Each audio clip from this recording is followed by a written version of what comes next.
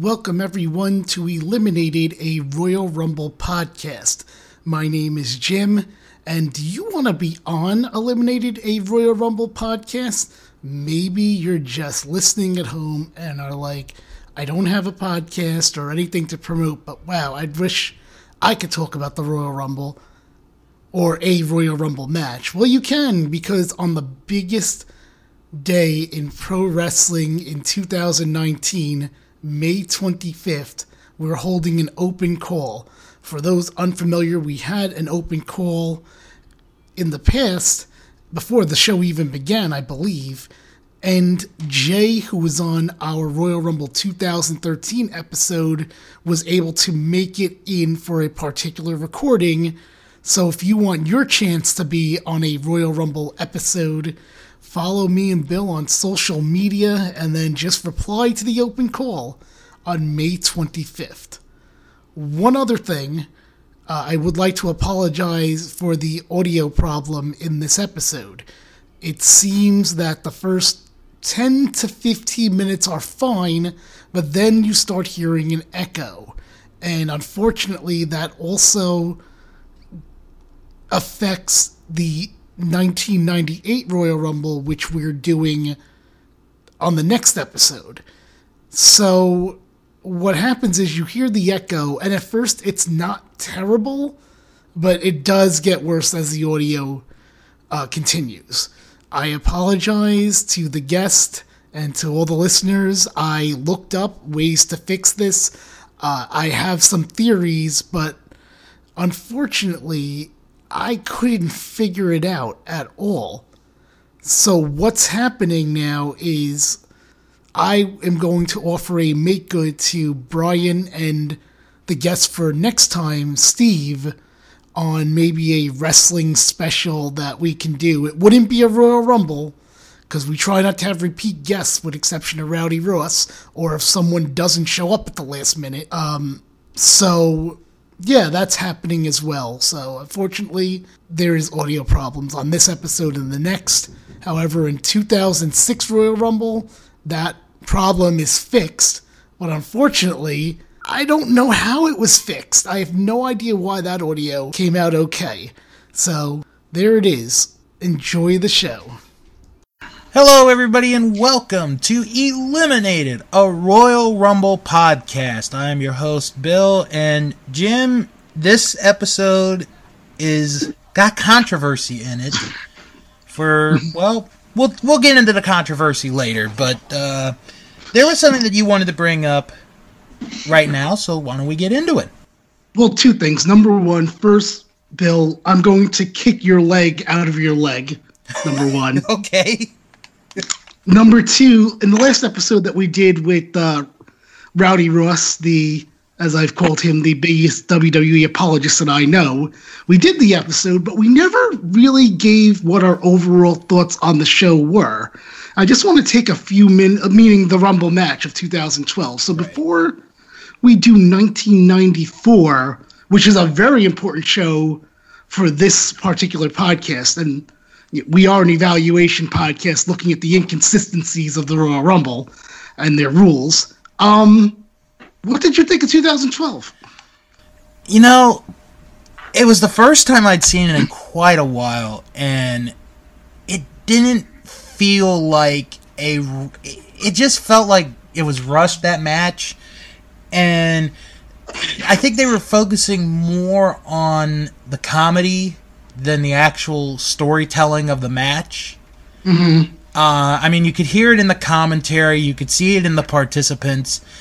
The winner, with all due respect to Sheamus winning it, wasn't really the right choice to go over, but I understand, or well, at least I respect what they did at the time. It's not the best, but it's also not the worst. So it's sort of like in the middle. It's in limbo. Okay. For me, I thought it was terrible. I mean, I think that episode, if people go back, we spent so much time not talking about the Rumble more than maybe any other episode, I think. Up to this but our focus was like thwarted a bunch of times. Up to this point, I would agree with you. And I was trying to figure out, is this the worst Rumble that I've seen on this podcast so far? And because I go back and forth between that one and 2013, because that one was bad too. I remember 13 was bad. Which is ironic because they're both 1 year within each other. Mm-hmm. That those were my two that I'm contemplating on. Yeah. I think I'm gonna go with so far in this podcast, not counting 1994, and I don't think it's gonna hit there, but I'll say 2012 will be the worst Rumble that I've done on this podcast so far. All right. That's fair. I mean, you could go either way, and I don't think you'd have an argument from me, so. Because my problem with 2013 was mainly the announcers. Oh, yeah. If we change those up, I think, and put both on a level playing field of announcers, then I would probably, it would be more even, so to speak, to me at least. But as far as action goes, 12 is the worst. And we know who the problem was because theoretically it is the same announced team, except for one key person. Yep. But, all right. So we do have a guest for this 1994 Royal Rumble. And, Bill, why don't you introduce the guest? All right. Well, our guest this week on the show is a longtime wrestling fan and someone I've known for a long time, or at least it feels like a long time. Welcome to the show, Brian. Hey, everybody. Hey, Brian. So why don't you tell us a little bit about yourself and, like, what kind of, like, what promotions you follow and such like that, meaning wrestling promotions, obviously. Well, I've been a wrestling fan since 1992. Mm-hmm. But I had an off period ironically after 1994 until 1998 or 1999. And I used to follow a WWF. I don't know if I should say entertainment because I don't really care that they call it that. I'm just going to call it WWF. I used to follow them until, I guess, 2012, at most. And then I currently follow New Japan Pro Wrestling and Ring of Honor. Ah, very good. When you were told that you're going to have this Royal Rumble, without going too far into it, because obviously we'll get into the actual match itself, what were your initial thoughts? Did you remember this? Did you remember liking it, hating it, indifferent, or not even remember at all? Okay, this is an interesting story, because I remember I had a friend who was into wrestling too, who didn't live too far from where I lived at the time. So I would just walk. There was a pay-per-view, I would walk over to his house, which was like behind a couple of the houses, and watch it. Unfortunately, since it was a school day, I was told to come back home after a certain period, so I missed much of it until I watched it on like WWF Superstars. Okay. Or if someone told me. Right, sure. Bill, what about you? What were your initial thoughts going into this one? Now, it's important for our podcast because we did 88 to 93 in order at the beginning, and then 93 is where, after that, we are now going through various shows in different order, because after 93 is when they start 93 is where they start the winner gets a shot at the championship at WrestleMania. Right. Mm-hmm. I remember I was pumped for this one because it was a Saturday night, which was very rare. I think this might be the last like Saturday pay-per-view they have done since. If you're excluding the current, NXT takeovers, which I am in this case.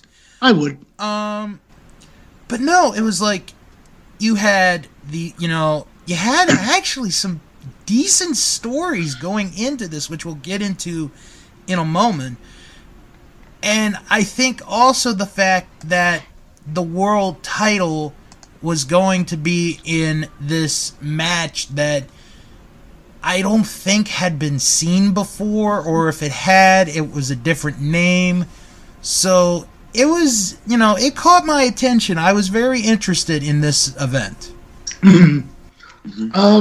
So let's talk about Bill, give us the rundown of what was going on in the WWE or WWF, whatever. If you're Brian, we'll stick with WWF. Don't worry. And other promotions. Let's go with a roll call of champions. All right. Okay. We'll do the roll call. Do both. Let's kill them off. Yeah, let's kill them off.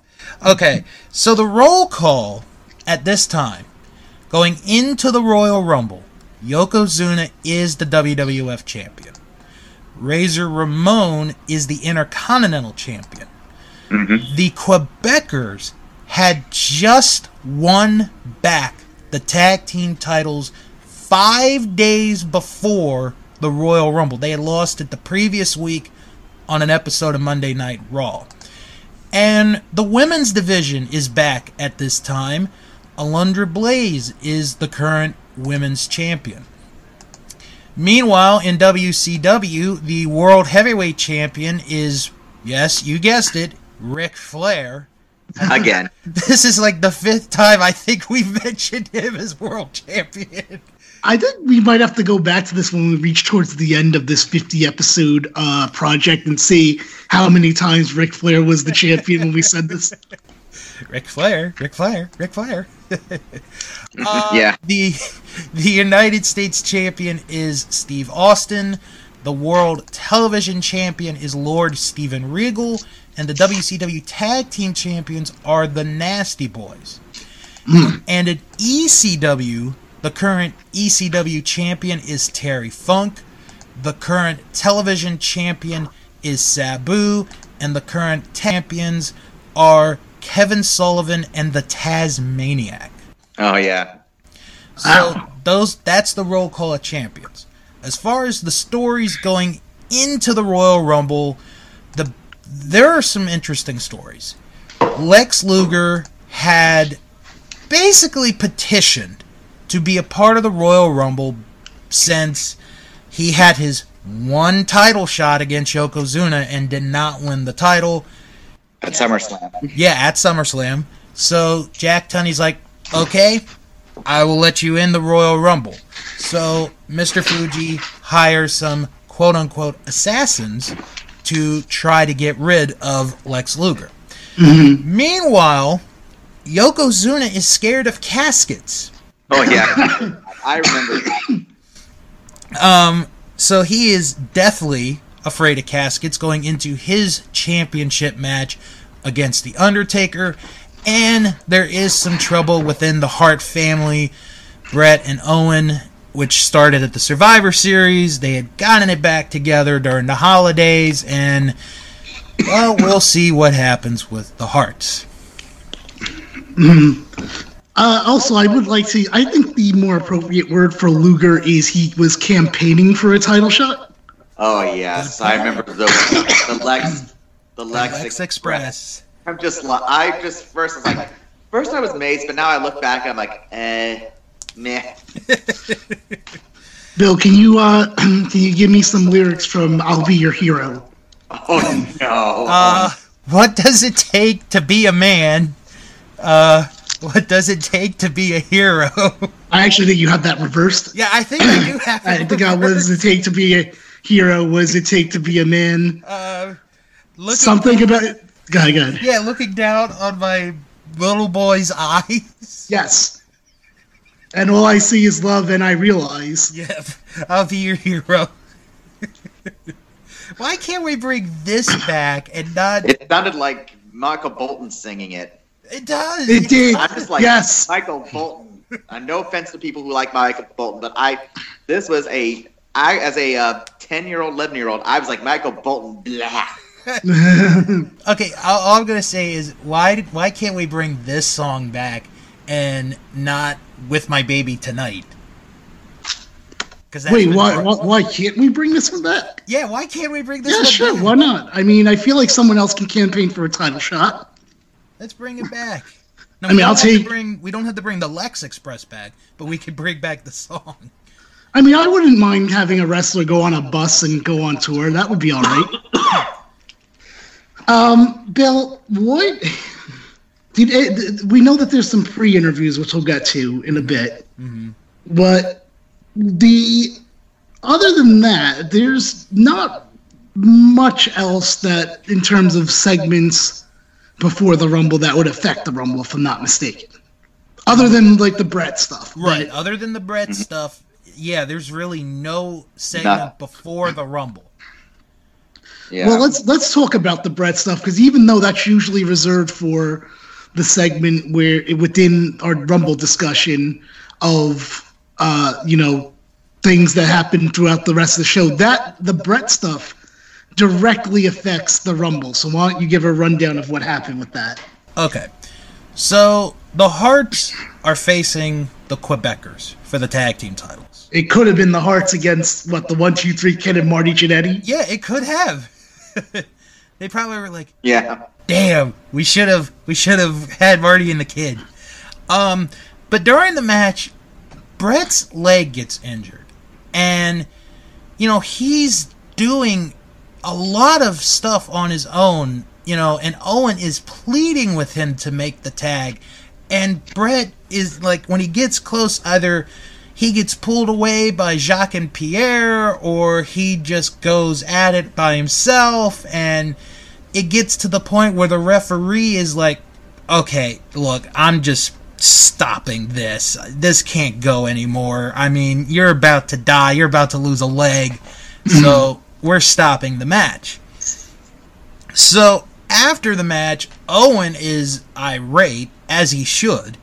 Yeah. And he's like, why did you make the tag? Why did you make the tag? Because you're too damn selfish. Yeah. That's what he's... And in probably one of the more underrated heel turns, now that I think about it, Owen kicks Brett in the leg, the bad leg. Mm-hmm. And it was, now that I think about it, it was pulled off fantastically. Oh, yes, I remember. I was just sitting there. I'm just like, my friends and I were just gasping like, oh, no, this can't be happening. And all the while, both of them still were competing in the Royal Rumble match later on. Mm-hmm. Yeah. Which leads into Brett getting on the stretcher. And then they have a really good shot of, like, Brett being stretchered out while Owen gives the, all you have to do is make the tag on the big video screen. Which, looking back, it was really funny because, like, it is a super slow ride on that stretcher, so that way they can have that shot. Mm-hmm. Yeah. And Owen has saliva on the side of his face while he's doing the post-interview. And that's where he says, I think where he says, that's why I kicked your leg out of your leg or something like that. So we don't even know, at that point, we didn't even know if Brett was making it in. Right. And already I'm saying to myself, I'm already more about this whole era than I am with what we did on the last episode, 2012. Oh, God, yeah, because there's a story here. You have a story. Guys, the new generation better than the 2010s, just saying. I will agree with that. But I think that's pretty much it. Other than the fact that it should be noted, I guess, 1, 2, 3 Kid and Marty Jannetty lost the tag team titles, but they don't even get to be in the Royal Rumble? Well, one of them does. Oh, that's right. I'm sorry. Yeah. You're right. One of them. Yeah, Well, what happened to the Kid? That's why I guess what I meant to be asking. Yeah. He got injured, I think, in that show. Because if I remember correctly, that was the same show where they had the New York Rumble. Okay. And he got hurt during the match. So because of that, he ends up being pulled out of the Rumble. Wow, okay. I didn't think I even knew that. It was like a ankle injury. Yeah, and we're going to have some substitutions in here. This Royal Rumble, I'm going to say this now, finding out the last couple years, there are some stories that, when we talk about it, you guys are going to be either in disbelief, in shock, in awe, whatever, because there's some weird stuff that I've heard in the past about this particular Rumble. Great. That, might make you scratch your head. I'll probably scratch my head anyway. You usually do. So I wonder if it'll be as extreme as when we did the Greatest Royal Rumble, and you told me that that guy Babu Tunde Oh yeah. was in there because they wanted Yokozuna. Oh yeah. I mean, I don't know if anything really can beat that bar, but we'll find out, I suppose. I don't think so. All right, so let's see. So we have our announcers are Vince McMahon and Ted DiBiase. Yeah, this was a surprise because Bobby the Brain Heenan had left for WCW at this point, right? Yes. Yeah. And Jerry the King Lawler at the time was somewhere else doing what, Lord knows what else. He was going through a court thing because he had had sex with an underage girl. Right. Yes. Now I remember that. Yeah, because he was in the year before. Mm-hmm. With his was that the year he had the terrible getup? Yeah. Okay, that's right. So yeah, it's weird. I didn't even think that he was even around at this point, but he was. All right. And also, I believe he was still handling, if they were around at this point, the USWA. Mm-hmm. That was a thing where he's like a 29-time world champion or something like that. I think we've had that discussion before. Right. This is the first Royal Rumble that we're covering in the if you're going to go in chronological order. It's 90-second intervals. Mm-hmm. Because of Jack Tunney. Mm-hmm. How do you feel about that, Bill? This was the one that broke up the 2-minute rule. You know, it's when we talked about it with 92, how the winner gets something was a big experiment. Mm-hmm. I'm not going to say the 90-second rule is as big as that, but this is a big change. Yeah. Because the match is going to go quicker. You're going to have that gap of less time, in between, which can make it good and can make it bad, depending on what you look at it as. Mm-hmm. And, it's like, can the match be good being, sped up, or can it be made bad? Yeah. Like I said, and I think that's on a case-by-case scenario, especially what we've done on this show. All right, so I think we're about, unless, Brian, you have something to add, we're going to start with the Rumble. Okay. Yeah, as I said, this was the last pay-per-view, WWF pay-per-view I watched when I was in middle school. So it was sort of just, at this point, I was just unsure, like, what's going on. Mm-hmm. In regards to what? What do you mean? And just basically in wrestling, because a lot of, at the time I started, I watched it, they had, I knew Hogan was, somebody told me Hogan went to WCW, and Piper was nowhere to be found, and some of the guys I kind of watched in that early period are gone. Right. Okay. Yeah, I could definitely see people where if you were an 80s fan, which, again, I will say that I was not an 80s fan, I actually probably got into it really around this time of 93, 94-ish. I can see, though, why fans might be like, oh, well, we're used to, like, that era of wrestling, and this is different. I don't know how I feel about it. I see where you're coming from. Yeah. Mm-hmm. Okay, let's start. All right. Right, and I'm ready. Because we are at 90-second intervals, each group of 5 is going to be every 7.5 minutes. So. Oh, actually, we forgot about pre-match promos. Oh, the promos, yeah. I didn't really get anything from them, to be honest with you. Not really. I mean, Savage is like, I'm going to crush, and I'm going to be a 3-time champion.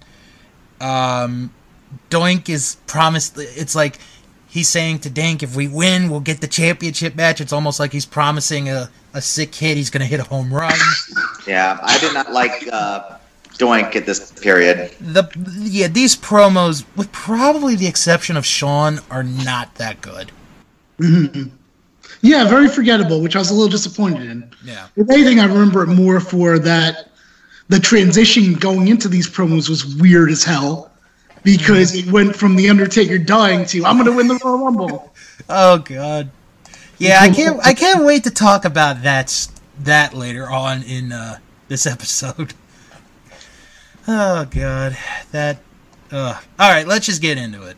Yeah. So, like I said, every 90 seconds. So, for the group of 5 that we do, it will be every 7.5 minutes. So, let's get going. entries 1 through 5, 1 Scott Steiner, 2 Samu, 3 Rick Steiner, 4 Kwang, and 5 Owen Hart. And I have, during this segment, eliminated Samu and Rick Steiner. And to start the discussion, let's start off with Bill. Okay, first thing that I noted right away was the Fink saying, instead of every 90 seconds, which is what we did, he says after another 1.5 minutes thereafter. So that was my first note. I didn't catch that at all. All right. Scott Steiner looks pissed, being number 1. Isn't he always pissed? That's a good point. And then Vince even says during Samu's entrance that given time constraints, the timed intervals are 90 seconds.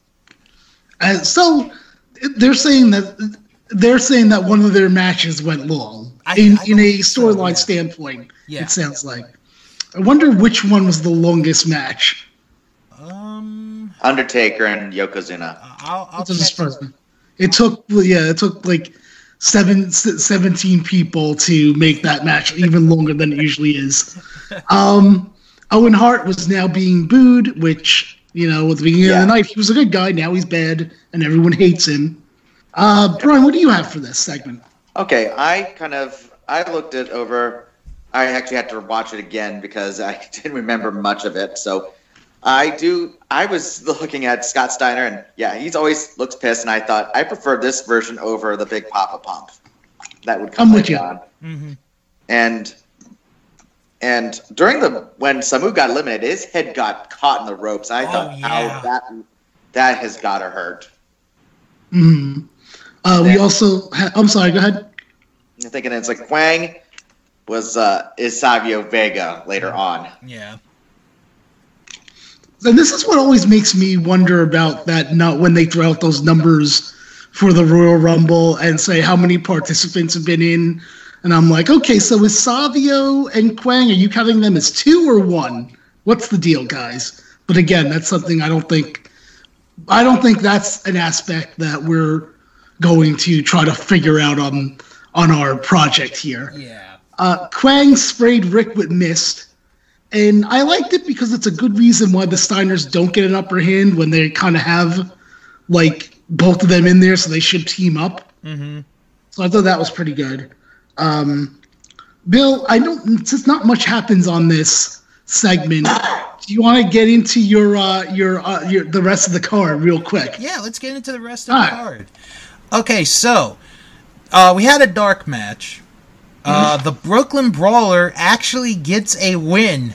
Wow. Of course it's a dark match, though. He defeats Jim Powers. What a match. We're already to a hot start. Tatanka defeated Bam Bam Bigelow. As we mentioned earlier, the Quebecers beat Bret Hart and Owen Hart to stay the tag champs. Razor Ramon defeated IRS to stay the Intercontinental Champion. And Yokozuna defeated The Undertaker in a casket match to stay the WWF Champion. Mm-hmm. And Bill, you have a story to go with Yokozuna and The Undertaker, so why don't you take it away? Because we have plenty of time to discuss this. So I watched this event live as it happened. As did I. With my family. So Undertaker's beat, they lock up the casket, and, they're walking away. So then you get the part where the arena goes to black, and then you see The Undertaker. He's dead. And then he wakes up, and it's sort of like my first holy shit kind of moment. And that literally scared me. So, after the show is over, I go to bed. I cannot go to bed that night. I mean, it scared the bejesus out of me. And then, the worst part of it all, because I had the bunk bed sleeping arrangement. I had the top bunk. Here's I'm looking at the cover of Pro Wrestling Illustrated magazine, and damn it, The Undertaker is on the cover of the magazine. It's like, no, get away from me. It's like he was sending his own message to you. Yes. I'm coming for you, Bill. You will not sleep until I, the Undertaker, Rest deem you worthy to sleep. Dong. Exactly. This is your life now, Bill. Basically, Actually, I feel like the Undertaker would. I feel like the Undertaker would call you William. Actually, he might have. William. This is the Undertaker. I saw this. As I said, I saw this on a friend's house for pay-per-view, and I just was shocked that everyone is like coming out like, why isn't anyone helping the Undertaker? What's going on? And then he does the turn. I did jump. I didn't have a holy shit moment like you did, though. I did jump. And I just like that. I will not rest in peace. Oh, it's a good promo. Don't get me wrong. And there's smoke coming out. I just love the fact that it was like literally it's probably 10 people. I think literally. Yeah. I know the biggest criticism with that is kind of what one of you just said is like, well, why isn't anyone coming to help him out?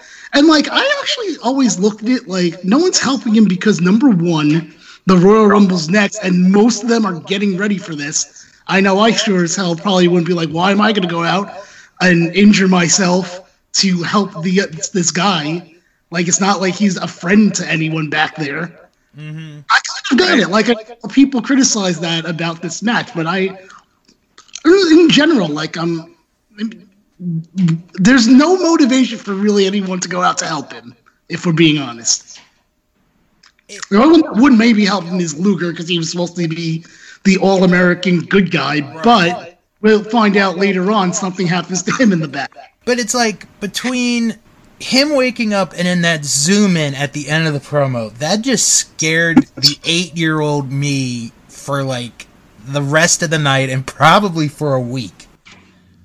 William, I will be in your dreams forevermore. Dong. Oh Lord! Every time Bill goes to sleep, it's just There we go. 6, 5, 4,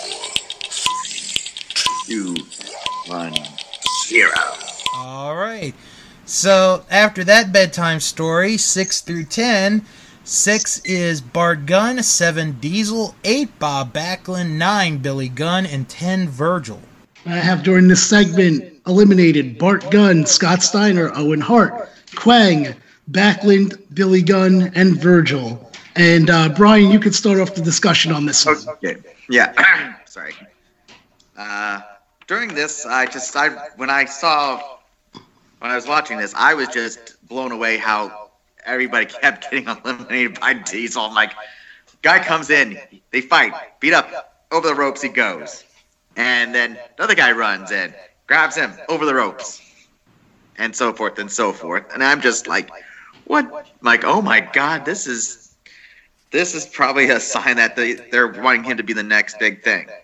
Mm-hmm. Bill, I had for this that this is where we're told that Luger is attacked in the back. Right. At 9:49 Eastern Standard Time. Yes. With our Casio clock.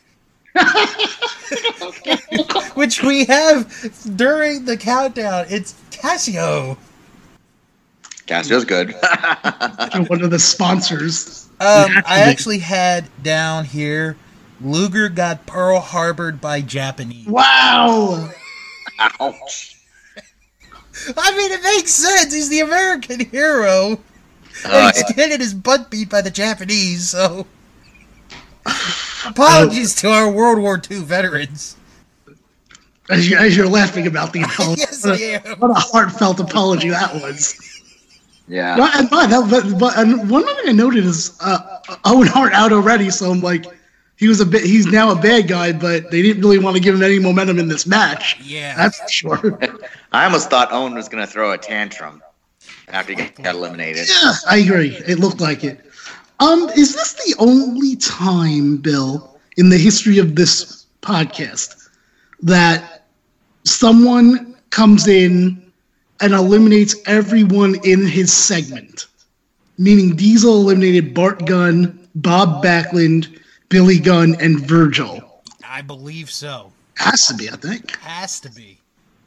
Because at first I was thinking of DiBiase from 90, but he didn't eliminate Roberts and Savage came in, so that wouldn't have counted.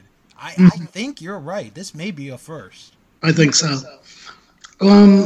So apparently Virgil is a substitute, Bill. Yeah, this is where we get our substitutes. Now, I forgot to mention in the previous segment, Kwang was a substitute. He was a substitute for Ludwig Borga, who had an injured ankle. And he was supposed to face Tatanka at the Rumble, and Bam Bam ended up being the substitute there. Virgil ends up being an alternate for Kamala. Yeah. And we get this great dialogue from Ted DiBiase about how Virgil has always been an alternate. And I wrote down, Virgil is an alternate in life. Wow, that's rough. That's harsh. but it kind of is true. Bill, he's the 31st man. I know. You know, this whole segment is giving callbacks to previous episodes, the 31st man, Bob Backlund being the hero just 1 year prior. Oh, Jim. Yeah. How old is Bob Backlund? You know what? Even though we always say this, I always forget. Now, I think this time he's 44. Well, he has to be. It's exactly a year later. His birthday would have come and gone, unless he's a leap year baby. Then, I don't know. We'd have to look into that. He's been 43 for the last 20 years. What else do I have here? No, I have Virgil's the 31st man. What else do you have, Bill? I actually noticed this. The camera zooms away when Billy Gunn enters the match. It's like, oh, Billy, you can't catch a break. Yeah. Okay, now, while we have some time, and I want to see if either one of you remember this, because they do mention it at some point during the match. And it's not on, I doubt it's on the DVD of this, and it wasn't on the network for this. Okay. They had a Royal Rumble hotline. Sure. I remember the Royal Rumble hotline. A little bit.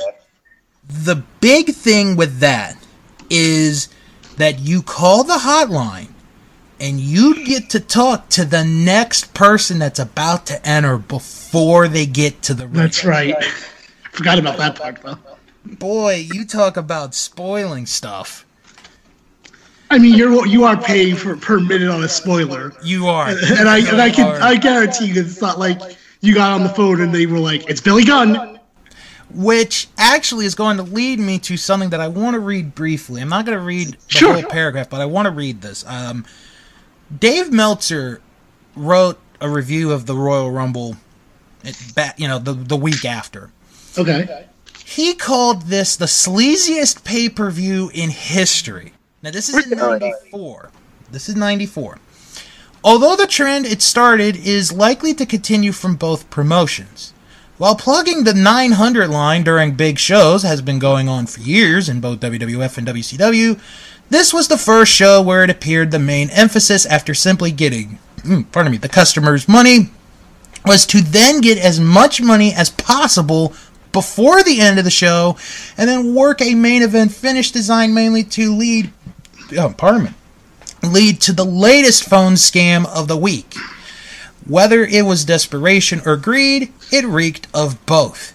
It's one thing to give the viewer at home a chance to hear something they can't, i.e. exclusive interviews, or unless they pay extra a chance to talk to the star by paying extra. It is another to withhold key storyline information unless they pay extra to receive it. It is yet another to tell viewers they can vote for something and that their vote is part of an election to determine how the storyline is written when, in fact, the vote has no determination as to a storyline that had already been written well before anyone asked them to vote. And etc., etc. And it also brings me back to that, I don't remember which Raw, but it was probably around this era, too, where they had people call in to vote on Shawn Michaels was suspended. And they're calling to vote, should Jack Tunney bring Shawn Michaels back? I loved it. It was like an overwhelming no I think it was like 80 something percent. And I'm like, you're gonna bring him back. 8, 7, 6, 5, I never really got into those phone hotlines. All right. So that was the timer. So we will go to 11 through 15. 11 is Randy Savage, 12 Jeff Jarrett, 13 Crush, 14 Doink, and 15 Bam Bam Bigelow. All right, and I have in this segment eliminated Jarrett, Savage, and Doink. We're going to start the discussion with Bill. Savage still gets a huge pop. Yeah, he did. This time. And I know the argument for a lot of people, especially today, is why is Savage not used as much, during this time when he's doing commentary, and he can still wrestle, which is true. He can still wrestle at this point in time. But I think, and this is something I've always thought about with Vince, he might know something about some of these wrestlers as far as injuries are concerned, and that's why he never lets them wrestle. Mm-hmm. What do you think, Brian, about the Savage and where he is right now at this point in his career? Yeah, at first I thought he would, when he was a commentator, I thought he was taking his retirement match after the Ultimate Warrior seriously, until he fought Jake the Snake Roberts. And then he came back, and I was thrilled. Sure, because he's one of the guys from the big names from the '80s, so I can absolutely see that. Yeah. I have during this segment is Savage's elimination is an afterthought. I mean, they didn't make a big deal at all about it. No, they didn't. He was just kind of like laid out. And what I mean by laid out, not like they knocked him out, but when they eliminated him, there was like no effort. I forgot even who did it, to be honest with you. Was Crush. Okay, that makes sense. Yeah, they were in a feud at the time. And then, Brian, would you like to discuss what I'm sure, because I know you didn't like him, the antics of Doink? Oh, well. Well, at the time, I was freaked out by Doink when he came out as a heel. Then as a face, I was kind of unsure, and I just let it be. And now I prefer the heel Doink over the face Doink. I was telling my girlfriend, Mary, and about this, and she actually agrees with me. And she doesn't really watch wrestling at all. Well, she watches some with me. And she thought that would have made a better character as a heel clown, villain clown. Mm-hmm. So I just didn't really care, and I was kind of glad that he got eliminated easily. He pretty much got eliminated easily. He laughed at Crush and Diesel. He sprayed water from his flower on both of them. But eventually he, Bam Bam came out, and Bam Bam and Doink were feuding on and off again at that point, I believe. Yeah. Although, now I'm confused, though. Wait a minute. Because you said earlier, Bill, Bam Bam fought Tatanka. Yes. Oh, because Bam Bam was a substitute for Luga Borga. Okay, that makes more sense. Okay, I'm just so confused. So many substitutions, guys. Yeah. And this is actually Bam Bam Bigelow's only Rumble appearance from I read on a website. That is surprising. Yeah. He never appeared in any other Rumbles, even later down the road before he passed away, I think in the 2000s. Well, did he come back at all to WWE after leaving? I don't think so. Don't think so. He went to ECW. Then I think he went to Japan, and then went to WCW as well. But I think between ECW and WCW, he pretty much stayed on the independent circuit. I mean, yeah, he had to have a hand in that Goldberg loss. That's what I remembered him in WCW for. And the hardcore matches. I remember him being in a couple of hardcore matches. I remember him for his brief cameo in that awesome movie, Major Payne. I never saw it. That's a funny movie. I don't think I even know it. Wow. Okay. It stars one of the Wayans brothers. Okay. I want to say it's Keenan, but I could be wrong. And he goes to like this military school for kids, like behavior trouble kids. And he's just a lunatic. He's crazy. But he also has like a heart of gold in a way. So there's this one scene where the kids gather up their money and they call this guy to take out Major Payne. Well, the guy happens to be Bam Bam Bigelow, but he's not Bam Bam Bigelow. What is he? Please tell me they came up with a great name for him. Oh my God, I don't remember if they gave him a name. Well, we could just give him a name. Afterburner. Afterburner? Okay. Oh, I like it it. just says Scott Bigelow as a biker. I thought you were going to say Scott Bigelow, male gigolo. Oh, that would be. So he goes to fight, and Major Payne beats him up, and we never see him again in the movie. So he won. He went out a winner in this movie. No, Bigelow lost the fight. He's Major Payne. Bigelow's Major Payne, and he lost. No. I'm so confused. One of the Wayans. Oh, it's Damon Wayans. Okay. Damon Wayans is Major Payne. Okay. Oh, and he fights Bigelow. Okay. Right. How many stars do you think Meltzer would give the fight? About 1.5. Not that bad. Wow. All right. Sad. Brian, do you have anything else for this segment? Let's see.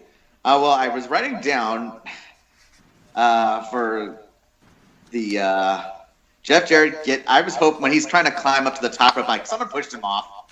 Push him off. Nick was all about Jarrett. He's like, he wants to go to WrestleMania. He wants to go make his name in country music. He was like all about. And Jarrett didn't last that long, really. I wrote, finish the elimination, Jeff. Oh, yeah, when he does the strut. Yeah. Yeah, I'm like, what is wrong with you? The guy wasn't eliminated. Look behind you. Yep.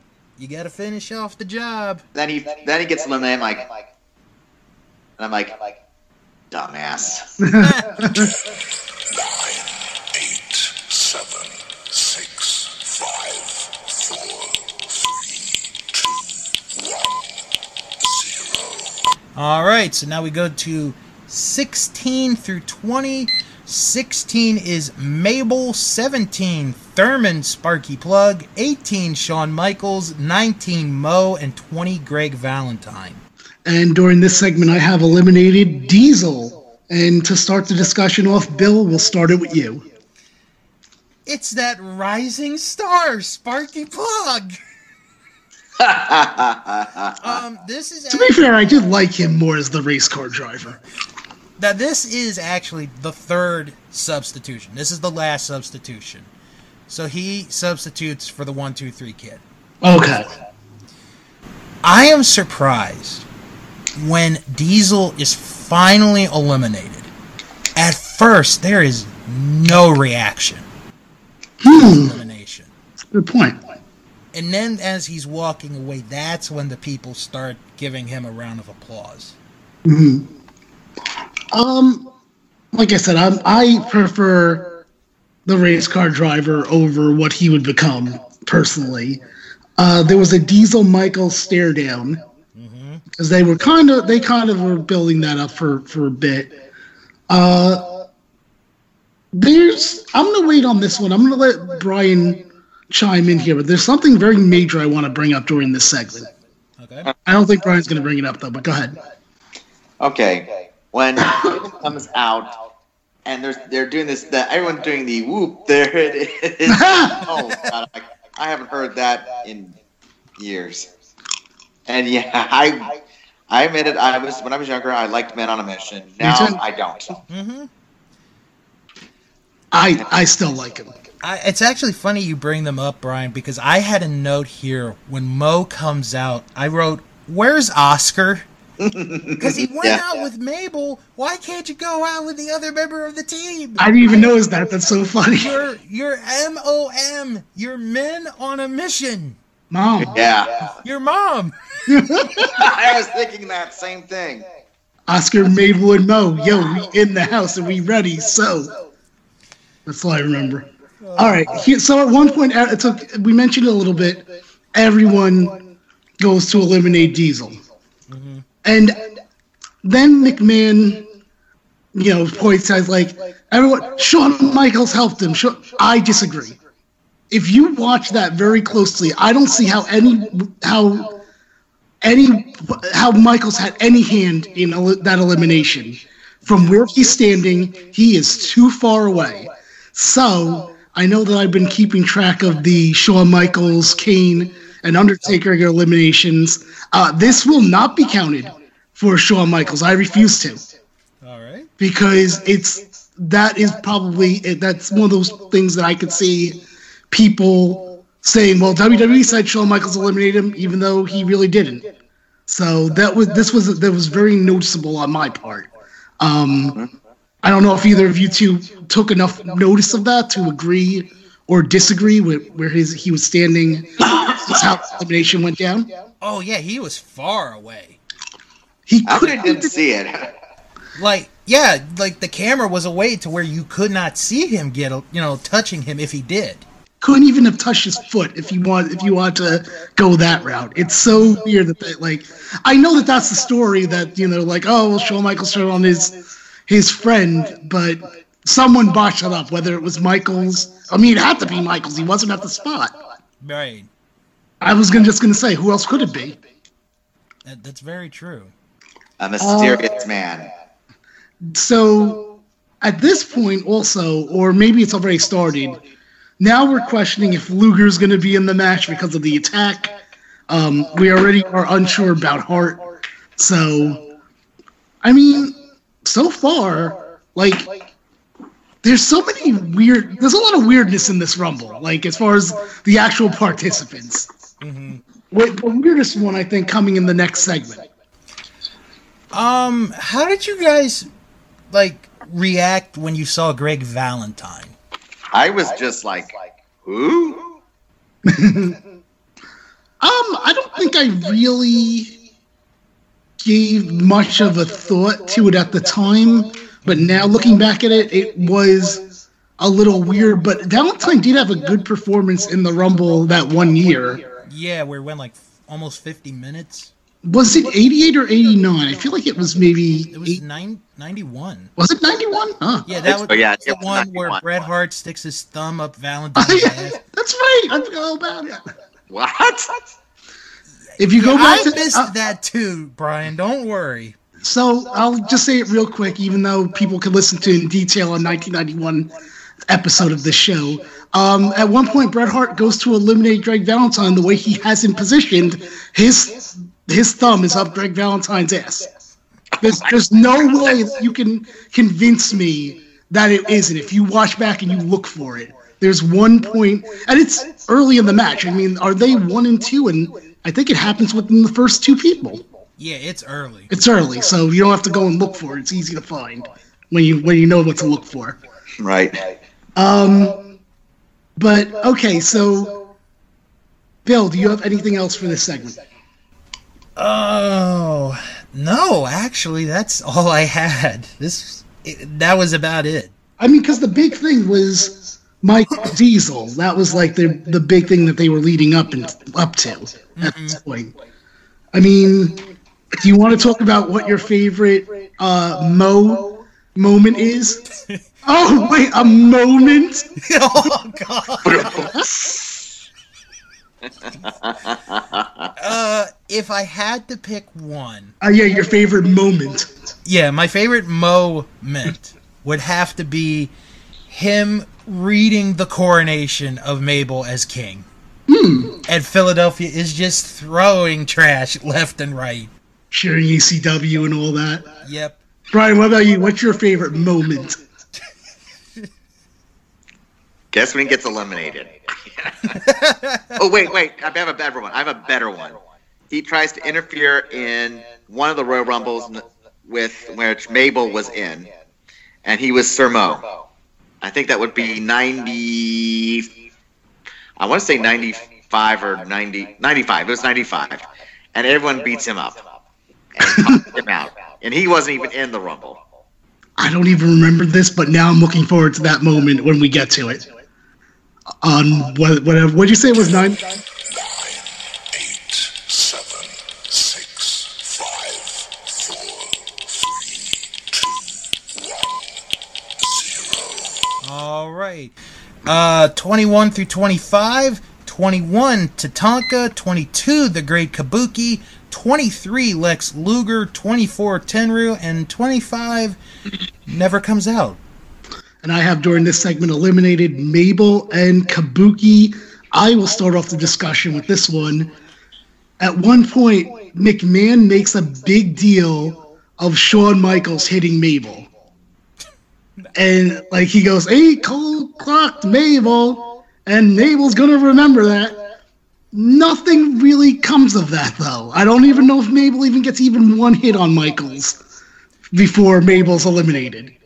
Probably not. And I think this is another everyone gangs up to get the big guy out. And of course, in his moment of the night, nowhere to be seen to help poor Mabel. Nope.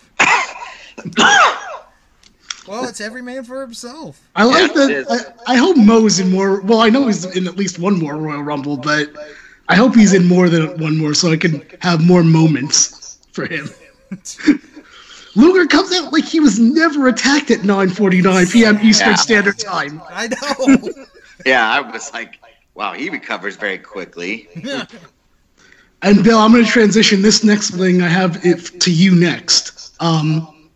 So if I called the Royal Rumble line, what would I have gotten if I was calling for number 25? You probably would have gotten Stan Lee talking for a minute and a half. Hi, true believers. Excelsior. Hi, I'm Stan Lee. Remember me from the Midnight Express? You know, Neither does Vince. Wrong Stanley. Oh, God. You know, the more I think about it, like, I would love... I would like to think that they have this, but I can see easy reasoning why they would not have this as part of their history. If WWE put on the WWE Network everything that was on the hotline, the audio of it, like what things sounded like for every event. All right. I want to go... I want to take that and I want to raise it. Okay. Because this is the time where we have Radio WWF. I want to have the audio clip from Radio WWF of this pay-per-view. That would be amazing. Who did Radio WWF for this show? Do you know? Jim Ross and Gorilla Monsoon. That sounds like a good team. Yeah. I would love to hear that. Brian, what do you have for this segment? Okay. And I wrote on my notes when Great Kabuki comes out, I didn't realize he was in WWF at the time. Because I missed the part where Mr. Fuji hired people to beat up Luger. So I didn't learn about that until I bought a WWF encyclopedia. And I'm like, oh yeah, he was in it. Like, I remember he saying something of that. Yeah, I think this was a one-off. Yeah.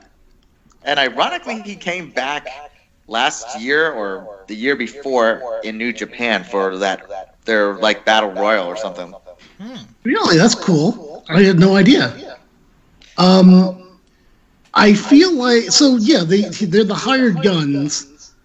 And I'm going to have more to say about that on the next segment. But, Bill, with all these substitutions, why did no one come out at number 25? Well, the person that would have been number 25, I guess we could say that now, right? Yeah. Okay. Would have been Bastion Booger. Okay. And we find out later the reason he didn't come out is because he got sick.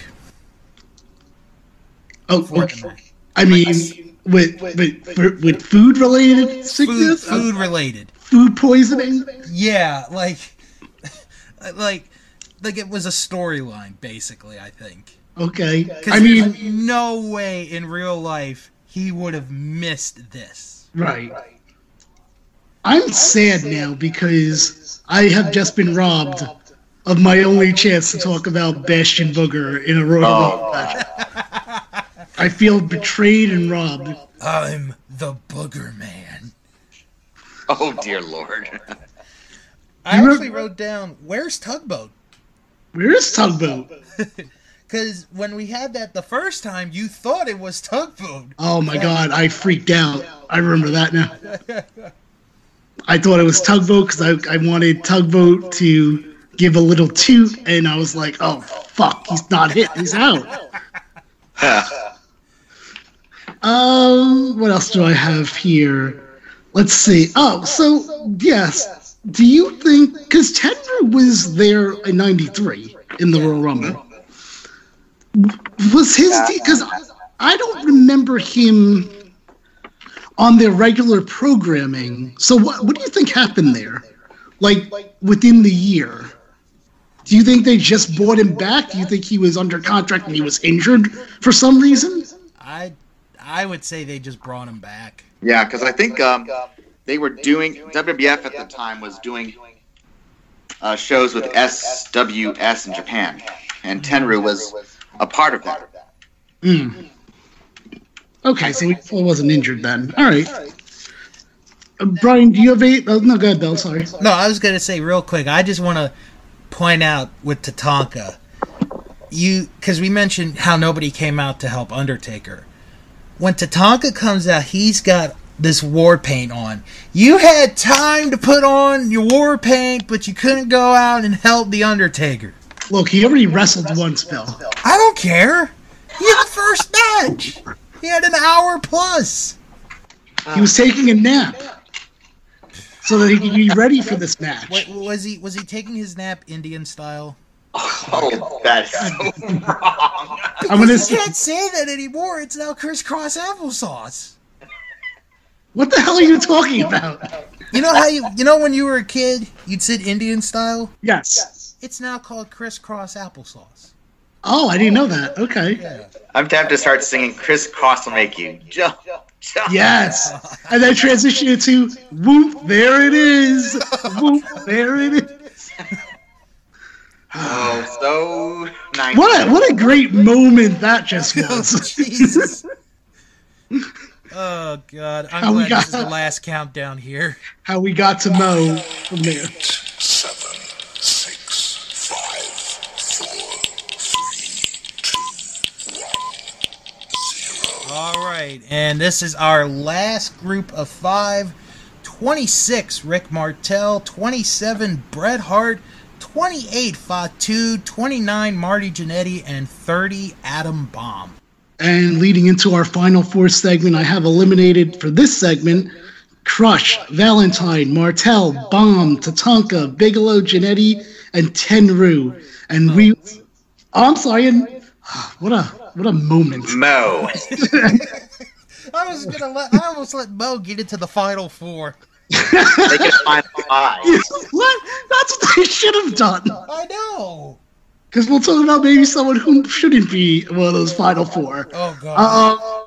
Okay, and Mo, for his moment of the night. Brian, let's start this segment out with you. Just anything before the final 4 touch upon. Michaels and Jannetty fight again.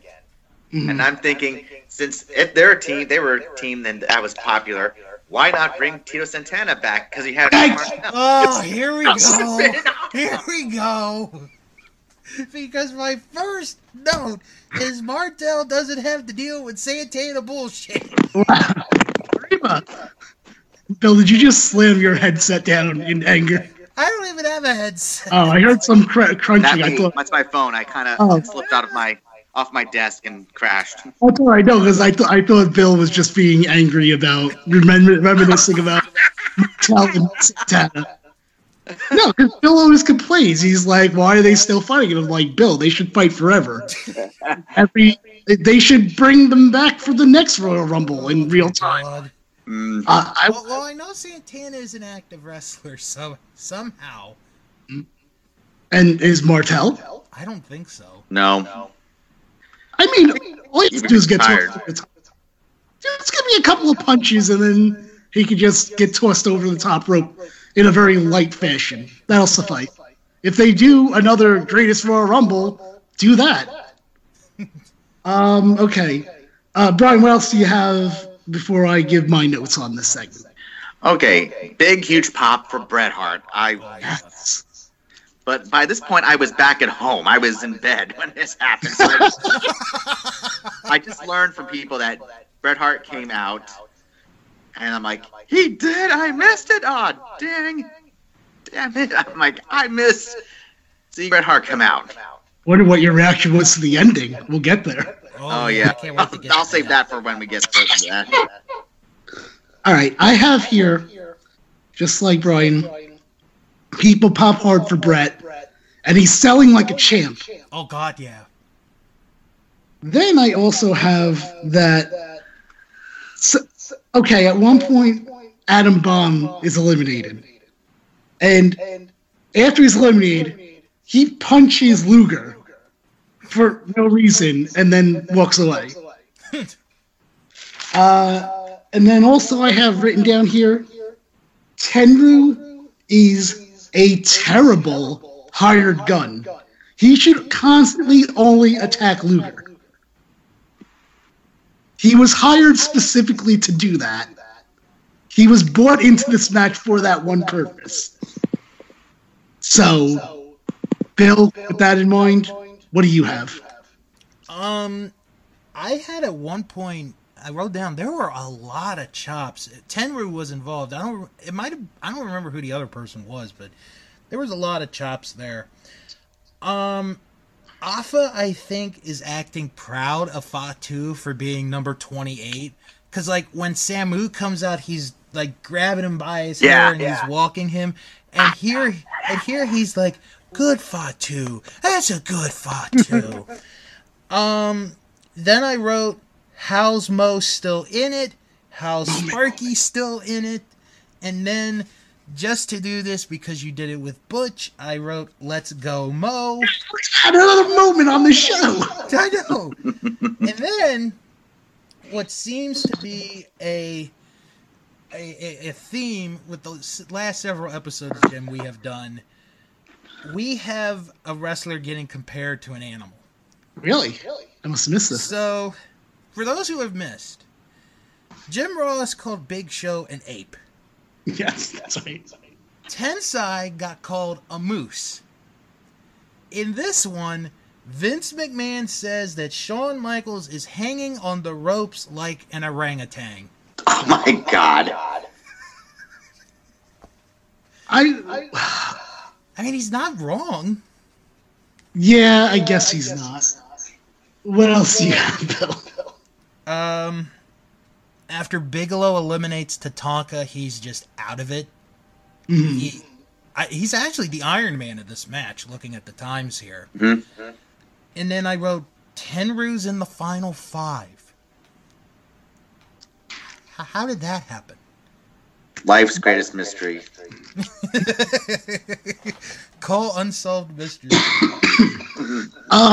Excuse me. So, what I like that you're surprised by Tenru, yet you don't give a mention to the Final 4, which I'm going to get to right now. Yeah, I was saving up for that. So it's Luger versus Hart versus Michaels versus Fatu. And that's you don't find it more unbelievable that Fatu is one of the Final 4? Well, that's my next note. How did Fatu get this far? Yeah. Someone's moment was stolen by Fatu. Not my fault Mo got eliminated by Fatu. So, at one point they just start, I think the announcers start going over like that Fatu has the best chance because he's the latest one to enter. If I'm not mistaken, or so maybe a Daryl into it. Yeah, he is the latest. Yeah. So, yeah, Fatu could go to WrestleMania. Yeah, because we all wanted that Fatu Yokozuna title match. After Fatu helped Yokozuna retain it. Yeah, exactly. It was a master plan. Oh my God! What a master plan by Fatu. He had to figure it all out. If it wasn't for that lousy Bret Hart. He's probably like, Samu's stupid. He's not going to do anything. I'm going to go and win this, and I'm going to beat Yokozuna. I'm going to headline the Garden. Luger does a great clothesline of Fatu, though. Maybe that's more into Fatu's spinning around and selling it. Oh, yeah. That was a good sell. Boom. Yeah. So then, like I mentioned, that lousy Bret Hart eliminates Fatu, and thwarts his master plan. And then, good. Yeah, Luger eliminates Michaels at just about the same time. Right. Yeah. So now we're down to Luger and Bret. They throw each other out. What I have down here, and then Bill, why don't you talk about how much time they wasted on getting to the point at this point.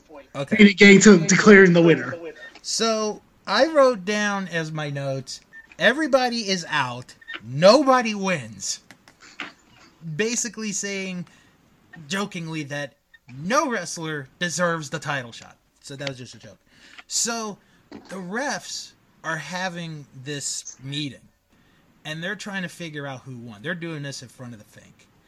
So, at one point, Vince is like, okay, let's go to our ring announcer for the decision. And the camera is still on the referee still talking, which makes no sense.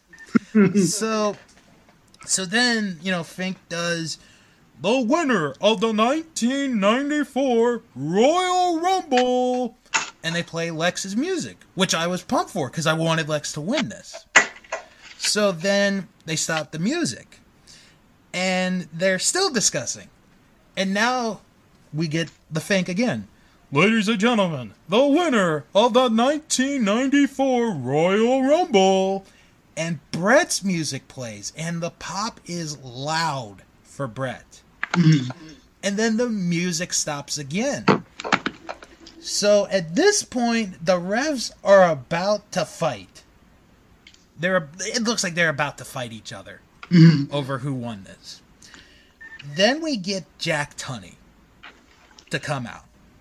And I think, and correct me, Jim, if I'm wrong on this, with the exception of 92, this is the only other Rumble where Jack Tunney actually appears in the arena. Yes, I'm pretty sure about that. Yeah, because not even the year before. Because remember, the year before it was friggin' Cleopatra and someone else. Right, it's Caesar. Caesar. You would think that would be the name that I remembered for some reason. It was Cleopatra and not Caesar. Cleopatra and somebody else. Okay, so then we get these replays. We get like 3 replays of who went over the top, who got eliminated. First one, you can't really tell. Second one is a worse angle because this is from where they are basically eliminated just about. And then there's a third angle and you still can't figure it out. So then Fink is going to announce the winner, and then he stops. And it's like, come on. Just tell us. So then after we get another replay, the Fink gets on the mic, and he says, ladies and gentlemen, the winner of the 1994 Royal Rumble... ... The winners are Lex Luger and Bret Hitman Hart. And it ends in a tie. Now, I want to transition this to Brian because Brian, I'm sure you were surprised, you mentioned earlier, surprised that Bret Hart made it in the Rumble. Were you more surprised at that, or more surprised that, oh, by the way, the Royal Rumble had 2 winners? I thought it was surprising, but I'm like, Well, how did you find out that? Because you said you had already left. So what actually happened, if you can remember? Like, did someone call you, or did you call? Okay. Let's see. I saw it on WWF Superstars or Raw. I'm not sure which one.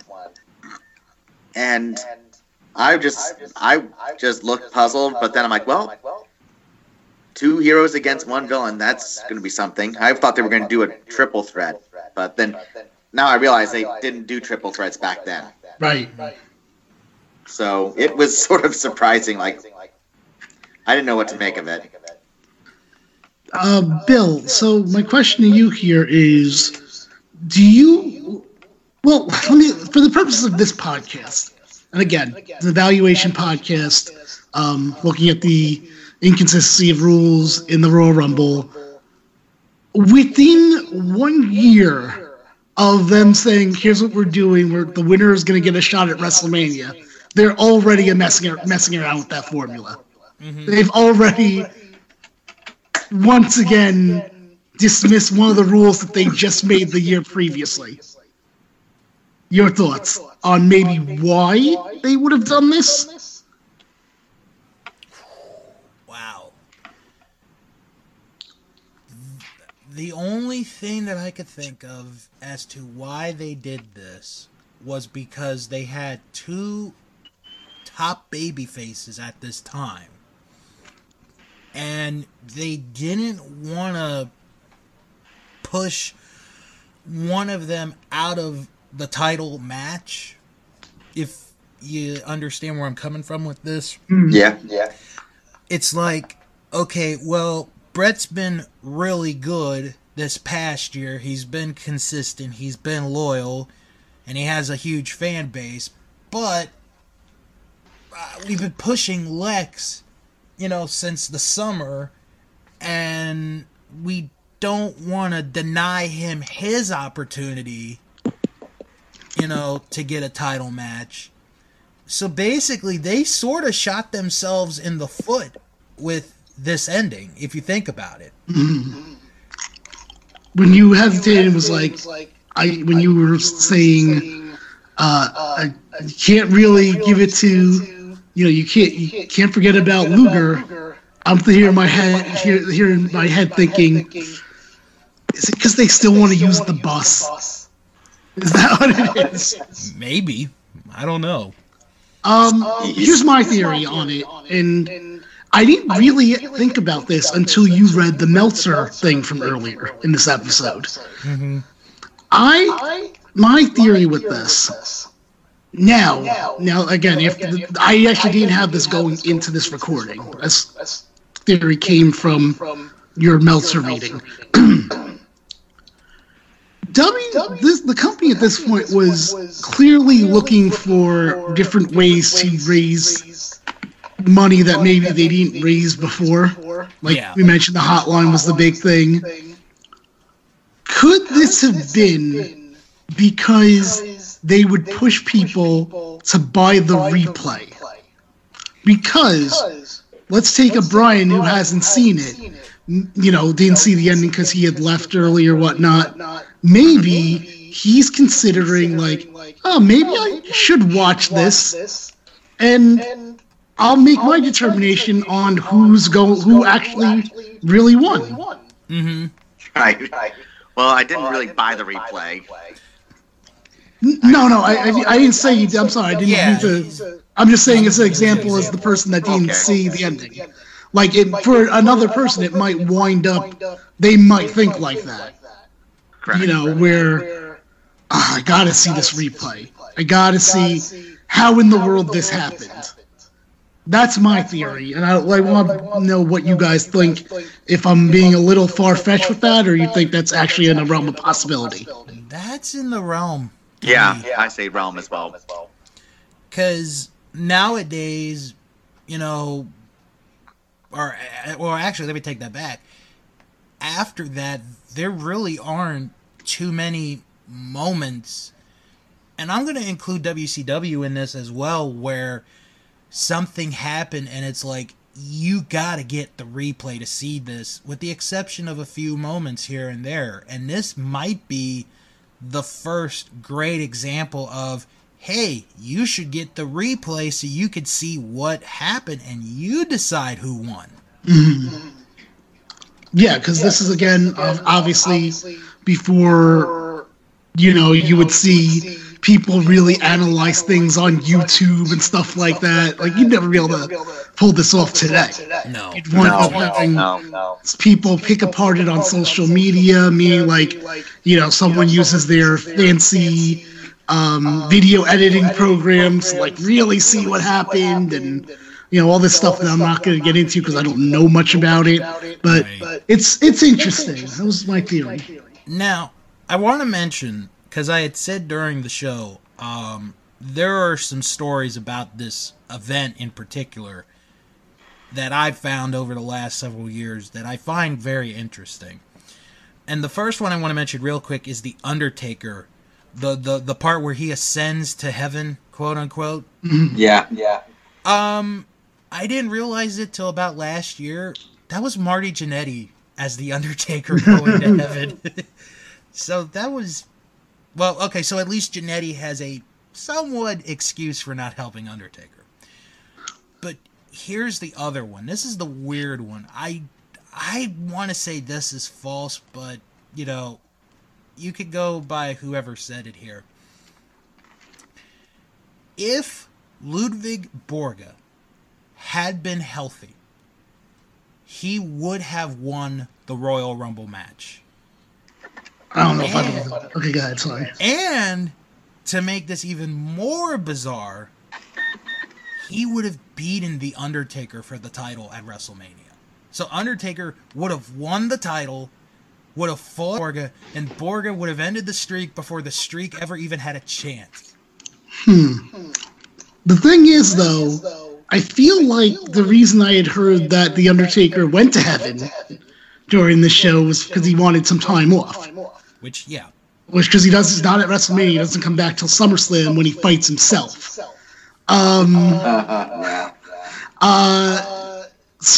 I imagine that he would, regardless, even if he would still want the time off, and more than likely the company would be like, well, then we're not going to put the belt on him if he's going to take time off. And I just feel like that negates it. I'm going to say I don't think that's true. Brian, where do you stand? Okay, I think, with regards to Undertaker, I think he was taking time off to recover some injuries. As for Ludwig Borga winning, I never really saw that happening. I mean, I watched him, and I never really got into him as a villain. He just wasn't that interesting. So, him winning just wasn't in the cards. Yeah, because I remember reading that, and I'm like, wow, that would have made no sense whatsoever. Well, but at this point, WWF was not doing so well. Yeah. Right, hence my theory about the replays and the the hotlines or whatnot. Okay, so now we go to the final segment before our final plugs. Did the winners get their title shot? And it certainly can't be much worse than our last episode, with poor Sheamus being opening match. Right. Well, they both would get their title shot. So how this happened, how this was determined, was by a coin toss. So there were two situations. If Bret Hart had won the coin toss and he had gotten the first shot at Yokozuna, then Lex Luger would have, and these are Jack Tunney's words, not my words, would have had a suitable opponent for WrestleMania, which would have been Crush. Mm-hmm. Really? I do remember that, actually. Yeah. However, we're going to go to what did happen. Lex Luger won the coin toss. He got the first shot at Yokozuna in the title. So, Bret Hart then would get suitable competition, which happened to be His brother. Owen Hart. Exactly. So Lex Luger gets the first shot. This was the 6th match out of 9, so it's close to the end. He loses by disqualification. There was a guest referee. Mr. Perfect. Yep. And then Bret Hart would have the last match against Yokozuna. Roddy Piper was the guest referee, and Bret Hart defeated Yokozuna to become the WWF champion. My one question with this, and I don't know if you have this in front of you, the episode of Raw when they do the coin toss, is it live or is it taped? Ooh, that's a good question. Because I wonder, like, if it was live, if they got lucky, or if, let's say, Luger did, or Bret Hart won the coin toss, would we have not gotten, or at least at WrestleMania, Bret Hart versus Owen Hart? That is a very good question. I'm checking that right now. While you check that, Brian, what are your thoughts on how they handled the co-winner situation? Well, at this point, I didn't see WrestleMania 10, and when it made sense, I thought it made sense. Mhm. And I just like whoever wins, as long as Yokozuna is not champion anymore, I will support whoever. And I was very excited about Bret versus Owen Hart, but I didn't see that I didn't see the pay-per-view, so. Right. All right. That was a live episode. It's crazy. I wonder if it indeed flip on the right. Because I remember they do show a picture of the coin because it goes on the floor. Mm-hmm. It really makes me wonder if it landed the other way, if things would have been that different. Like with, because like I said, now you got Luger and Crush. Because definitely remember that being that option.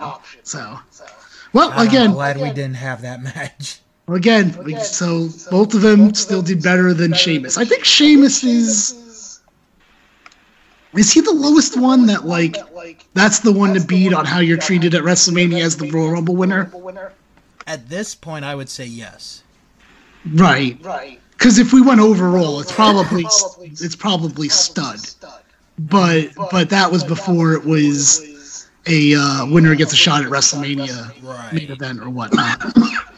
All right, let's start heading out of here while we get some final plugs. Brian, where can people find you if you're doing anything or whatnot?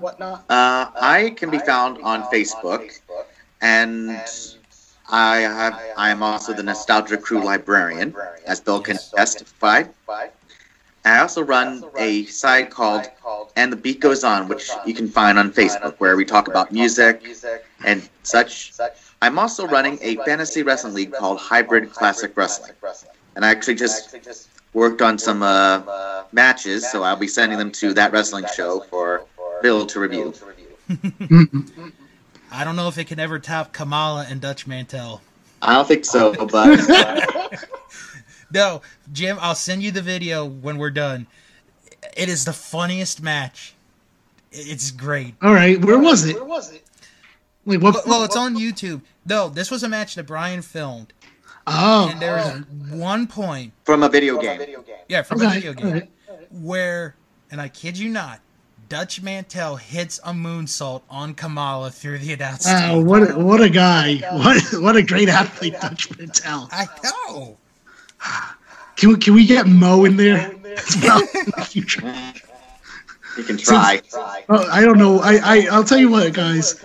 I did not think that I would be going into this recording that by the end of it, I would be so into Mo from Men on a Mission. I know, right? No way I could have predicted that. For me, of course, it's that's podcasting.com. That's podcasting on Twitter and Instagram. And I do want to mention that we are the next open call that we're going to do on social media is going to be on what I consider the biggest wrestling day of the entire year, the day of Double or Nothing. So that's Saturday, which I believe is the 25th of May. Is that correct? Yes. So that's going to be our next open call. So then anyone around can answer it, and you'll be considered to be a guest on the show. Jay, who did 2013 with us, was the first person that was part of the show that was from the open call. So if you want to listen back to that one. All right, Bill, what about you? All right. Well, you can follow me on Twitter at House of Bill. I do have an Instagram as well. I don't plug it that much, but you can follow me there at Mr. Billiam.